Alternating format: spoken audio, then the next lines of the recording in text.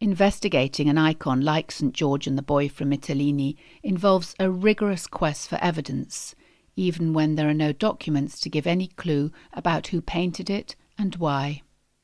Professor Robin Cormack of the Courtauld Institute has studied the icon in depth. The problem in identifying this icon is that we know nothing about its whereabouts before 1978. We have no history, so everything we say about it is deduced from looking at it. Dr. Angeliki Limbaropoulou of the Open University. St. George, through his life, his miracles, he is a military saint. He's killing the dragon to save the princess. All the legends associated with the St. George have to do with his military nature, and that's why also the Crusaders liked him so much, obviously, and that's how actually St. George came back to the rest of Europe and specifically England to become the patron saint of England.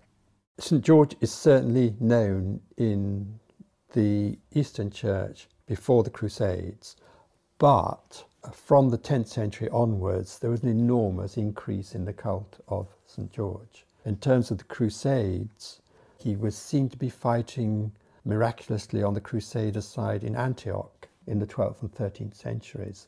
And so the Crusader armies identified St. George as one of the Eastern saints working on their side. In this icon we have St. George on horseback and a little boy holding a glass and raising it up to St. George. This is actually a miracle of St. George that the saint performed after his death. Basically, what happened was that a boy was abducted from the Greek island of Mytilene by Saracens, who was taken to Crete. On the saint's name day, the boy's mother prayed to the saint to bring her boy back. And that's what happened. The saint actually came on his horse, crossed over the sea with his horse, went to Crete, and took the boy from his captors and back to his mother. This icon comes from the 13th century, and this is one of the earliest examples of this particular scene. It's catching on in the 13th century, partly perhaps because pilgrims went to Lydda and they were told by the guides at the pilgrimage site all the stories of St. George. Maybe this was one of the ones that they featured. In due course, what people noticed was that the good guy was St. George and the bad guys were the Saracens. So it became a kind of paradigm for Christians against Islam. So I think it has a subtext of Christians versus Muslims, which is what's going on in the Crusader period.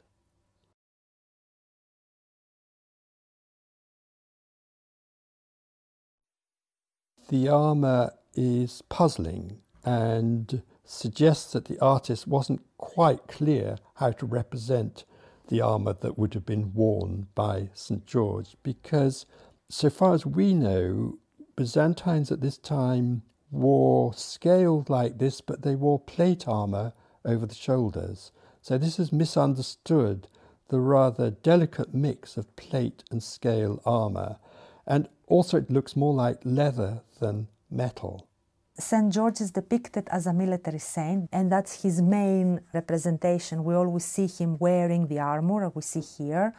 He's holding almost invariably a shield, which can be seen here on the right. The first time I actually saw this icon, I thought, hey, what's going on? St. George has a wing. But actually, no, it's his curved shield, which makes it look as if he's bearing wings. He has a red mantle flying, held together by a brooch. That's quite correct for Byzantine armour, but the tunic down his legs is very odd, something quite Western, and Western knights wore these long dresses.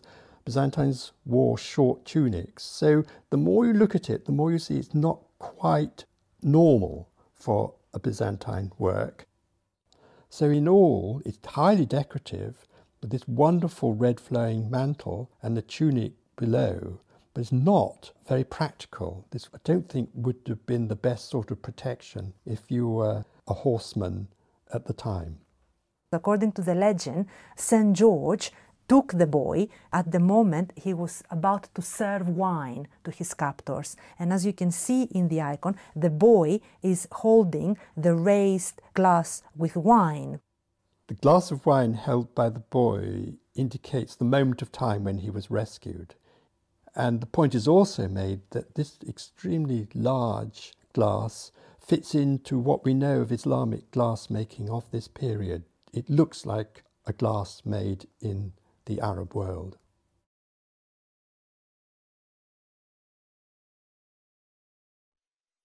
The challenge of this painting is, at first sight, it looks like a Byzantine icon. But at second sight, as you look at it, there's some quite odd features. The figure of St. George swirls round, the so-called Gothic swirl that you get in the West. The horse doesn't look like a Byzantine horse. So you begin to detect that this is somebody producing what looks like a Byzantine icon, but he has all sorts of tricks in his repertoire which are Western. So it looks like a Western artist doing his best to reproduce a famous Byzantine saint. The artist was an above-average artist. The way he has rendered every single details, from the landscape with the little plants and the water. The horse is beautifully done. I would almost say a bit of cheeky horse, looks at us with these big eyes. The colors he has used, everything, every single detail in this icon is very carefully chosen. The background is in gesso. This is made out of gypsum, a kind of chalk, mixed up. The artist, in preparing the panel, did a drawing on the flat gesso of the panel, then added this extra gypsum on top of that. It looks like a technique the artist had used before because it is so fluent. It must have worked extremely quickly in the wet gesso, and then as it dried, he would then be able to fix on silver leaf on top. It gives a whole impression of richness and movement. Over the years, the 20th and the 21st century, the gesso decoration or gesso background has been puzzling scholars, and many scholars have tried to explain why do we have this. This icon in particular, I think, has a little bit of silver on top of the gesso, so it makes it a little bit more luxurious. In the 13th century, when this was produced, one of the regions of the Byzantine world where St. George was very popular was to the far east, to the region now known as Georgia. Their patron saint was St. George, and Georgian artists produced precious metal versions of St. George in the 11th and 12th century. It seems very likely that this artist had seen one of these Georgian productions, or maybe an imitation by an artist in Palestine. So the idea of George being produced in gold or in silver for the aristocracy was a well-established tradition in the Greek East, which the Crusaders, when they arrived, would have confronted for the first time. Well, these rolling eyes, you can see that these eyes are very prominent. They have the white bit and then they kind of almost come out of the face. They're looking at you intensively. These bulging eyes are only found in a very small number of works, and instantly you look at them, you see it, you ask, why has the artist done this? He's exaggerated the gaze in a very distinctive way. Only those paintings of around 1250 have them. It's an extraordinarily short-lived fashion and eccentricity of a small group of artists. Some scholars connect the specific stylistic characteristic with French art, and it is highly likely indeed that the artist who perhaps made this icon came to the Holy Land with St. Louis IX.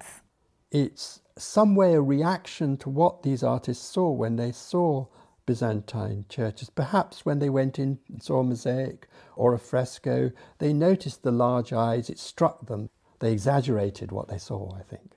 These massive Byzantine eyes, basically eyes that we see in the Byzantine virgins, would have made an impression on any artist unfamiliar with that look. Looking at these big eyes that dominate the saints' faces in Byzantine icons and basically creating their own interpretation of what they saw within their own culture.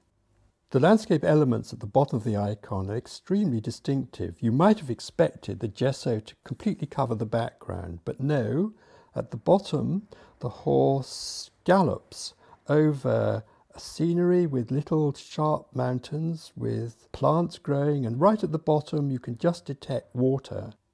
The landscape is rendered with a minimum of detail, at the same time making clear of the precise moment of the miracle. We have mountains, which is an indication of Crete, because Crete is an extremely mountainous place. And we have the water very beautifully rendered, a little stream of water to indicate the sea that the saint had to cross. This is scene making. This shows you that the horse is travelling over the Aegean Sea from Crete back to the island of Lesbos, back to Mytilene. So it's an essential part of the story. The landscape does tell us something very specific, that the painter was looking at Byzantine art. The way the mountains are entered, with this kind of very sharp edges at the top, it's the way Byzantine art depicts mountains. So we can be almost certain that the painter, the artist of this specific icon, is looking at Byzantine work.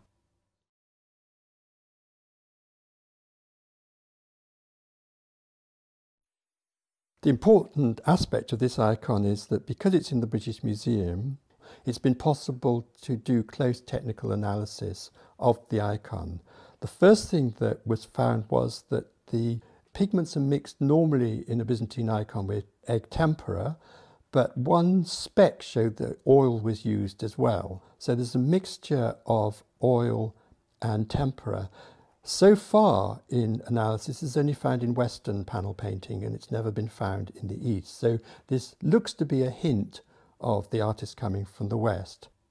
The other information given by the conservation was that the panel is on pine, and this would suggest it's made in the Mediterranean. Northern panels are usually in heavier wood like oak, but this is a pine from the Mediterranean. And there's something extremely peculiar about this icon, which is that the normal way a Byzantine icon is made is to cut out the wood in the centre and to have a frame. And looking at this icon, you can see there is a frame, and the main composition is set back, so the frame comes forward and the composition on the wood. But it's not done in the normal way.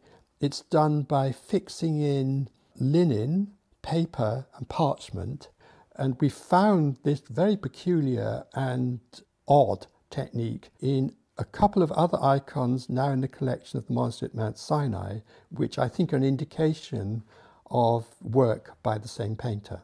So the technical information has allowed us to go beyond style and to look about the workshop practices of this particular painter.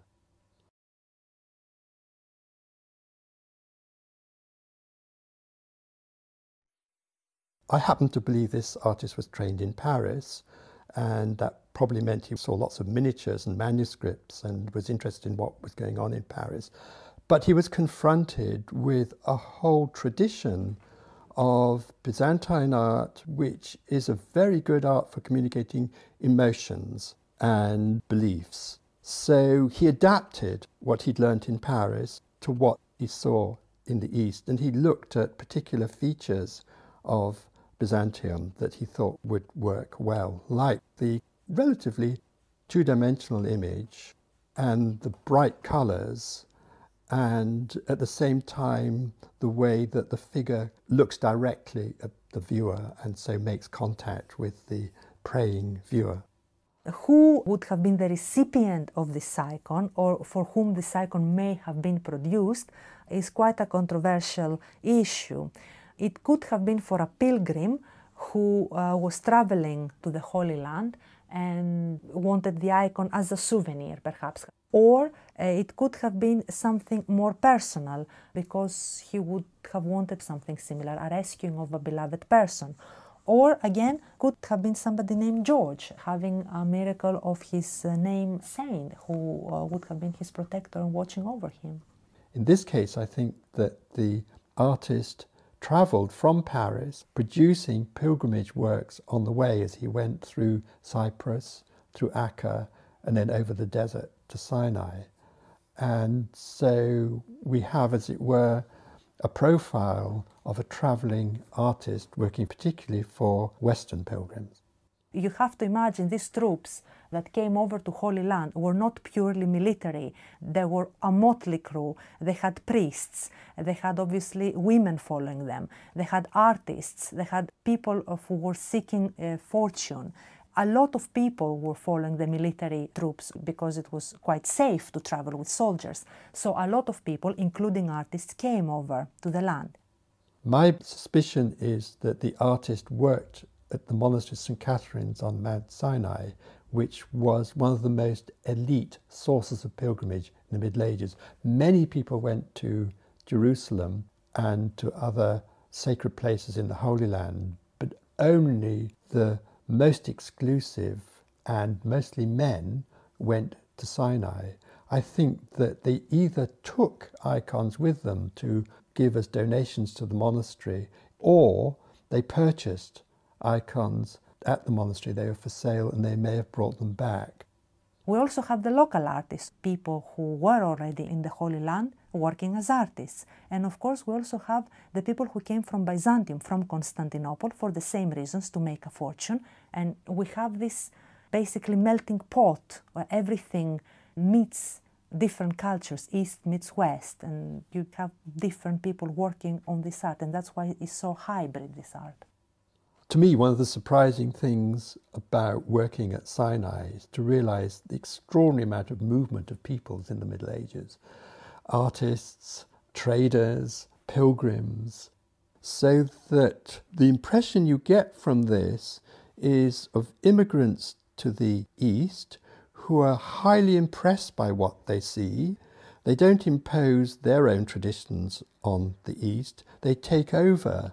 They choose parts of the tradition in the East and make a new kind of art, which is just distinctive over this short time.